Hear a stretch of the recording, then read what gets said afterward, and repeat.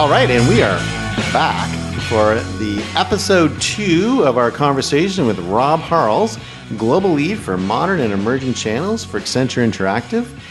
Welcome to the Unified CXM Experience. And I am Grad Kahn, CXO, or Chief Experience Officer at Sprinklr, a New York Stock Exchange listed company, ticker symbol CXM. And I am going to be moving on to the conversation with Rob now. Enjoy this episode. There was a time when I think people were trying to stay connected, but as we moved, like Bill Birnbach ushered in a creative revolution, and much of his work I think is incredible. But I think he was misinterpreted by many people that followed him, and we entered an era of very anonymous advertising that was very just image focused. And there's a really great book by Julie Louis Watkins called The World's Greatest Advertisements. It's like 1858 to or 1878 to 1952 or something like that. So the range of the ads. And what is interesting when you read this book, and they're all print ads. What's interesting when you read this book is that in the early mid 1950s, when this book was published, these were seen as the 100 greatest ads. That's what it was. The 100 greatest ads that had ever been written. And when you look at them, a few are a bit like very modern in terms of very image focused, but most are very heavy in copy, like very heavy in copy. And there was the theory back then, which I still believe in, that while not everybody reads long copy, your prospects will. So write long copy because you have a headline and have a subhead, but then have the long copy because the people who really are your prospects will actually read all of it. Maybe most people won't, but the prospects will, and that's what's important. And when you read these ads, what's so striking is how personal they are. In some cases, almost uncomfortably personal. And the copywriters are trying really hard to get in the head of their prospects and trying to get in the head of the buyer, trying to walk a mile in their shoes. And it's an art that has been lost. And so we went to sort of very, very mass, very anonymous. And I think the core thing of it is a very anonymous advertising. And we've actually got wouldn't be a bad idea for all of us to read a few of the ads from the 1920s and 30s and recall how they were talking to prospects at the time, and then try to bring, the language has changed a bit, right? The idioms have changed, and it's a little bit different in terms of tonality, but there's still the basic idea of trying to connect with your needs and wants and desires is there. And it's a book that not many people read anymore. It's kind of hard to find, but it is something that would be great to be part of everyone's education. No, absolutely. I mean, that's why I keep saying things have come full circle, which is we've spent a long time apart from one another without really putting ourselves in the shoes, not being empathetic enough for our customers. But now, we're not going to have a choice. That's that's the double-edged sword of where we live right now in the 21st century, which is because we have all these capabilities, technologies, and they're seemingly growing exponentially by the day, not by the month or year. This is a different Moore's law, right? Every day there are more people, having access to information that hitherto you might have wanted to control. Or, in the past, and you talked about this, which is at the very least, you want to control your brand message, your brand image. Well, you have no control in this day and age, right? It's whatever your customers and even your detractors tell you your brand is and how you react, more than what you tell people you stand for. And if you tell people you stand for something, that's not good enough on its own anymore. The thirst for transparency and authenticity requires you to put your money where your mouth is. So if you say you support diversity, you better well show what you're doing for diversity. If you say you're into sustainability, it's not good enough to say, well, we throw away the paper cups and we recycle the plastic ones at our offices. It's like, no, what are you doing? Dollars and cents, pounds and pence. And that's where we're at. And I feel like we're not prepared. that's my. I don't know if you feel that way. Well, you're right. Actually, that's exactly it. There's this. I think what people are forgetting is that their brand is no longer under their control. You can say my brand is blue, but if everybody else says that the brand is red. And, I'm going to take the word of everybody else over your word of you. And it's this idea that people are sharing, and in many cases, the brand has become its experience that it lands. And so we'll kind of bring this full circle back to customer experience, because the experience that you land, from the way you do customer support and customer care to the way it feels when you're buying it, et cetera, that sort of full circle makes your brand whatever color it should be. And you can yell your brand is blue all day long, but if you're delivering a red experience, your brand is red. And then maybe that's a good thing, maybe it's a bad thing. I'm not trying to be judgmental on the colors, but it is what it is.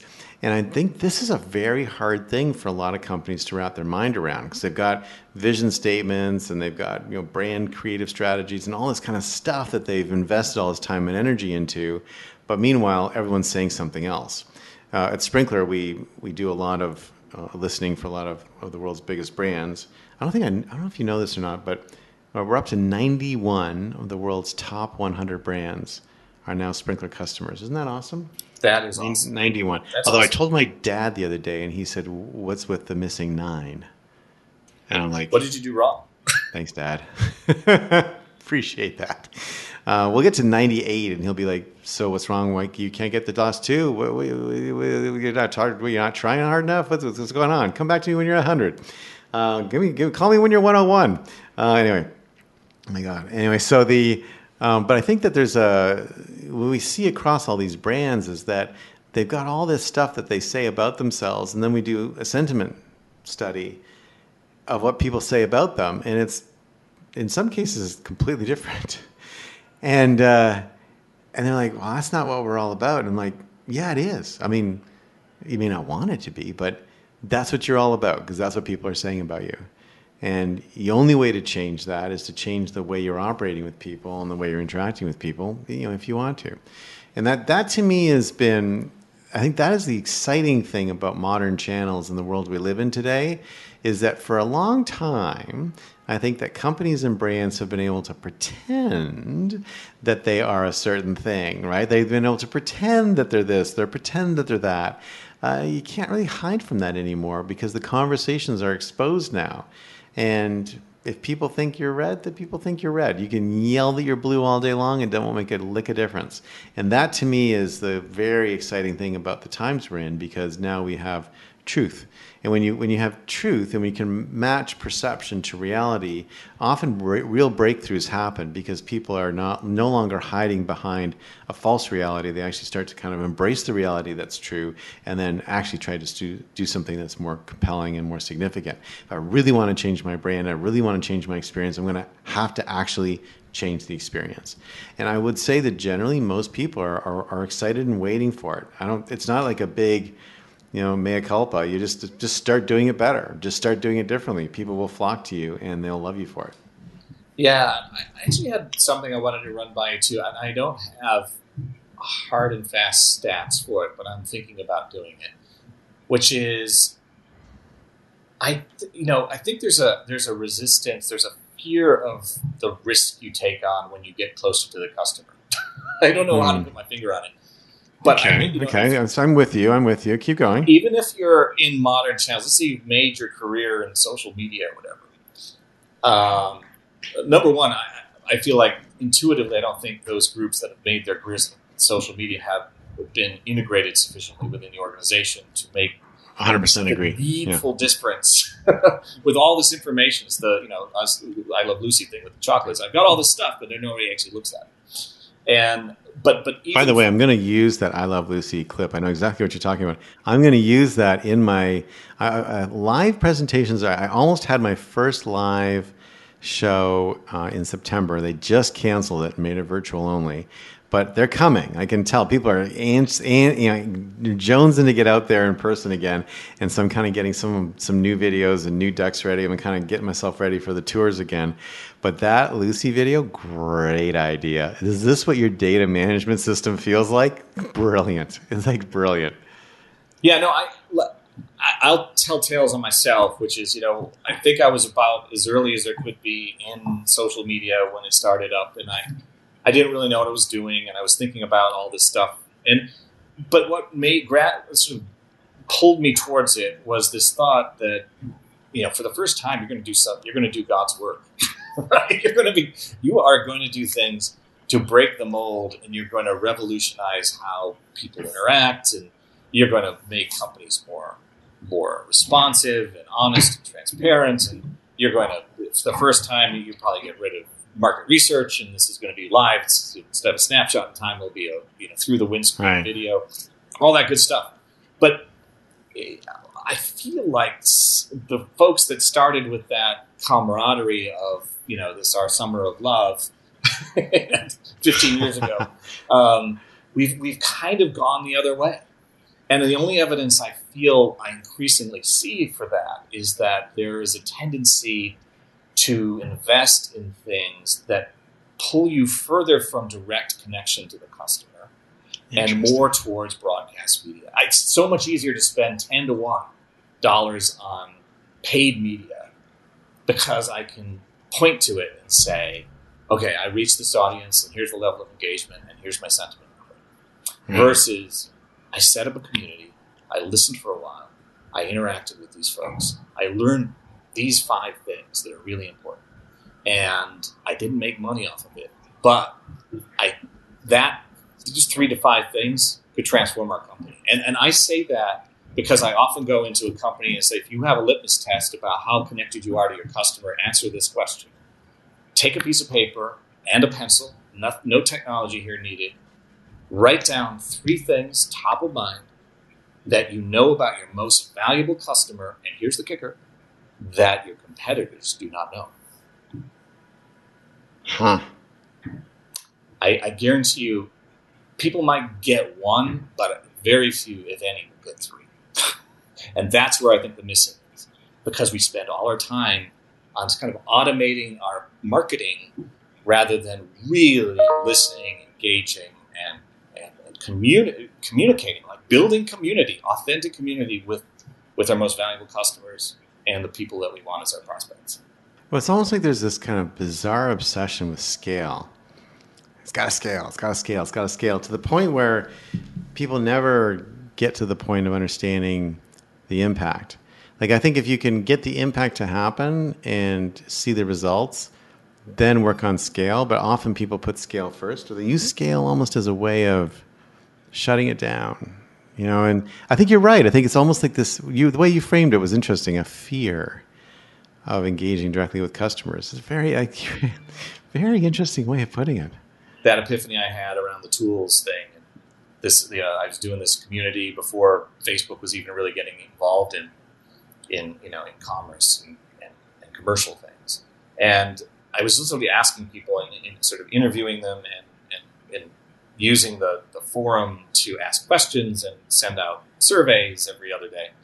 And this one guy wrote back, it's great that you're reaching out to us and taking the time to really get to know us, quotation marks, valuable customers, loyal customers.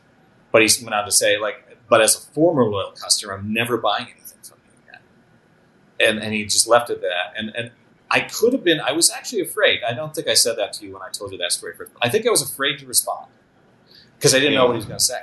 I thought he was going to say how terrible we were, which he was going to say how terrible we were, and maybe even how terrible I am for even being naive enough to ask him the question when clearly, as a representative of the brand, we blew it. But I asked that simple question. Well, what went wrong? You were a formerly great customer. You're in this group because we knew you bought a lot, or at least I knew you bought a lot from us. And he wrote back, that weekend. Here's what happened. You stand by your products for life. Great. I buy thousands every year because I'm an avid DIYer. But I bought this one that was obviously not your brand, but you bought it at your store. And it broke after the warranty was up after 1 year. And I know I wasn't expecting to get a new one, but I did go back to the store going, hey, what's up? What's up with this?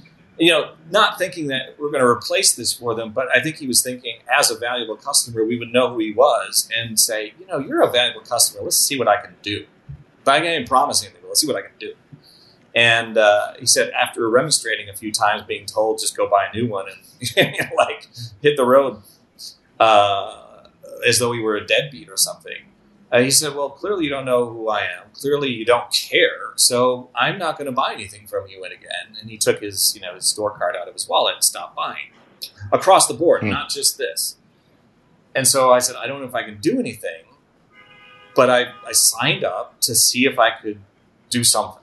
Like I did the thing that it was already too late to do, probably. And I reached out to a colleague at a personal level and said, this sounds wrong. Like, what's going on here? And left it at that. And, that Monday, I should have looked back on Sunday because he had written back, War and Peace on this forum. We didn't limit it to 140 characters. And he put, exclamation points and bullets and everything. And he said, hey, I just want to tell you three things. One, I was just blowing off steam. I really didn't expect you to, have to do something or anything. I wasn't going to buy anything from you, and you couldn't change my mind about it. But, thanks for listening. Two, you went a bit further than listening, and you thought you could actually fix this problem. And I just told you, and I'm thinking like an idiot. He thinks I'm an idiot. That you're naive. You're not going to get me to change the way I think about this brand.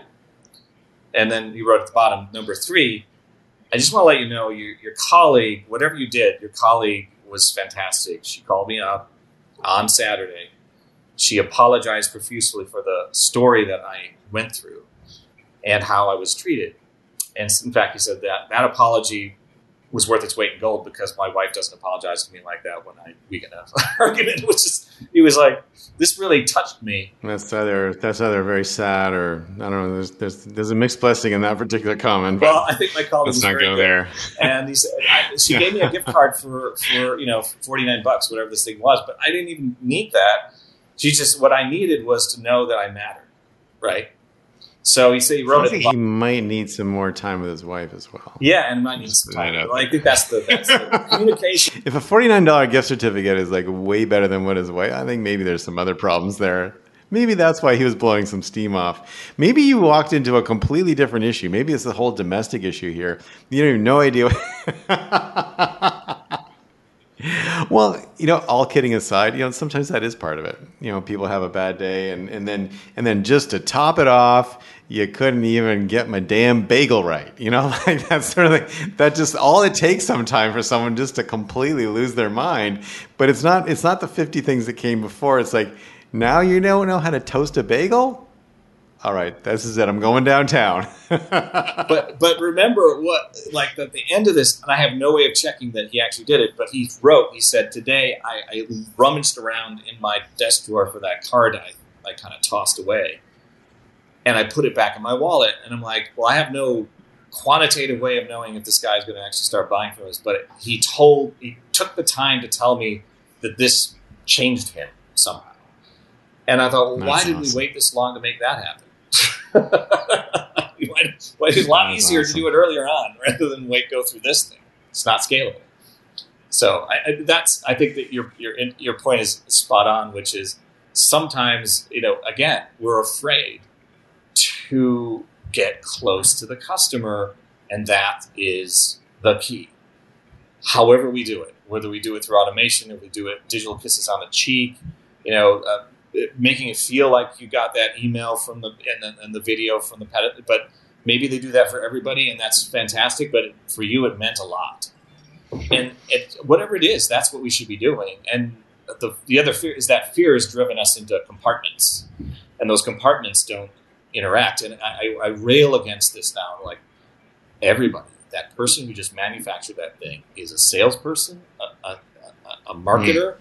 And they're a service person. They're the face of the company. Whoever touched the customer last, that's the impression they're stuck with. That's what they are. So if you haven't empowered your people to feel like that, to make a human connection, to do what's right, to be honest, to be transparent, to be therapeutic. If you're like, yeah, you had a bad day. Remember you were talking about the bad flight you had, and it would be nice if someone at the check-in desk at the hotel already knew that and kind of did a couple kisses on the cheek that made you feel better about it. Wouldn't be much. It wouldn't be much. Cold beer do the trick most of the time. This is recognition. So what you're saying in some ways, it's instead of the new statement is instead of Ich bin Berliner, it's Ich bin Marketer. We're all marketers now, right? Is that is that where we are? I like it. That's awesome. Well, people have always thought they were marketers. Like, it's the one profession that everyone thinks that they can do. So it's good to see that people actually have to have the responsibility as well now. Well, and define it. What is it that they do now? Because I think it's different than it was 50, 100 years ago, right? It has to be different. Well, I think we're all customer facing, and in a customer facing role, your job is to make sure the customer is happier after engaging with you. And if you have a unified CXM platform that pulls that together, and you can see all the things you've done to the customer, it makes it a lot easier to know what that impact on the customer has been. So, well, Robert, a little over time, but I got to tell you, this has been an awesome discussion. I'd love to do this again, maybe in the fall when I'm about to go on a bit of a Maine vacation, and then of course we've got the end of the summer and stuff. But maybe we can pick this up again in the fall, and sort of I'll kind of get an update from you on what you're doing and some of the things you're connecting with, and hopefully I'll have another great pedestal source like story that I can share with you, and we'll sort of jam on that again. Is there anything else you want to just kind of end with, or any kind of last thought you want to leave the audience with? I still remember that you admonished me on my last conversation about admonished. Yeah, yes, about doing things in pieces, like just quick wins versus. Yeah. I did admonish you. Actually, you're right. Yeah, you did. And it stuck with me, so it'll always stick with me as a scar that I'll need to. But ouch. But I think you're right. I think I kind of leave it with this, which is my point was. Whatever you're going to do something. Don't keep doing the exact same thing over and over. That's the first, that's the definition of insanity, which is doing the same thing, expecting a different answer, different outcome. But even if you do a little thing, do it. But my thing is, if you're going to scale. If you're the Nike verse is right. Just do it. Do something different, and maybe make the pact every day that you're going to do one thing differently as a marketer, as a service person, salesperson. That you did. And be bold. Be real bold, and don't be afraid. Bold. Like, don't be afraid. Absolutely. I totally agree with you. Be bold. Like, get out there. Because, if you do something bold and it works, the world's your oyster. If you do something bold and it doesn't work, well, you did something bold and you tried. If you do something timid and it works, nothing happens. You do something timid and it doesn't work, you're finished. I'll leave you with one other last thing, which was when I joined Accenture Interactive, I asked I was at this sort of getaway with a bunch of other managing directors, and I asked, and we were just shooting the breeze in the evening, and I said, it's one of those silly questions you ask is like, how do you be successful here? And he said, sometimes. And this guy was Russian. I can't do his accent very well. It's like, sometimes. Okay. I'll imagine a Russian accent. Far better to fail big than to succeed small. And I'm like, that's stuck. Yes. Oh, wow. Far better to fail big than succeed small. That is killer. That's what I'm talking about. See? Damn, I love the Russians. They know how to make shit happen, man. Okay, that is a great way to end. That is a great way to end. Better to fail big than succeed small. Oh, yeah, no. Because fail big's always a good story. Like it's always a good story. Blew up, but hey, I tried something nobody else did, and it was a grand vision. But if you just try to succeed small, no one will ever notice. I have proudly failed big on many occasions, so I am a big subscriber to that. Okay, that is awesome. Some may argue failed too big, but anyway, that's okay. They'll save that for another day. Rob, this has been amazing. Have a great weekend and have a great summer, and I'll see you in the fall. If we can pick this up again, I'd be delighted to keep the conversation going. All right, well, for the Unified CXM Experience, I'm Grad Khan, CXO at Sprinkler, and today I had Rob Harles as my guest from Accenture, and we had a really great discussion about all things CXM. And if you're interested in buying a pedestal, I would suggest you use Pedestal Source. And I'm not being paid for this. And that's it for today. Thank you very much, and I'll see you next time.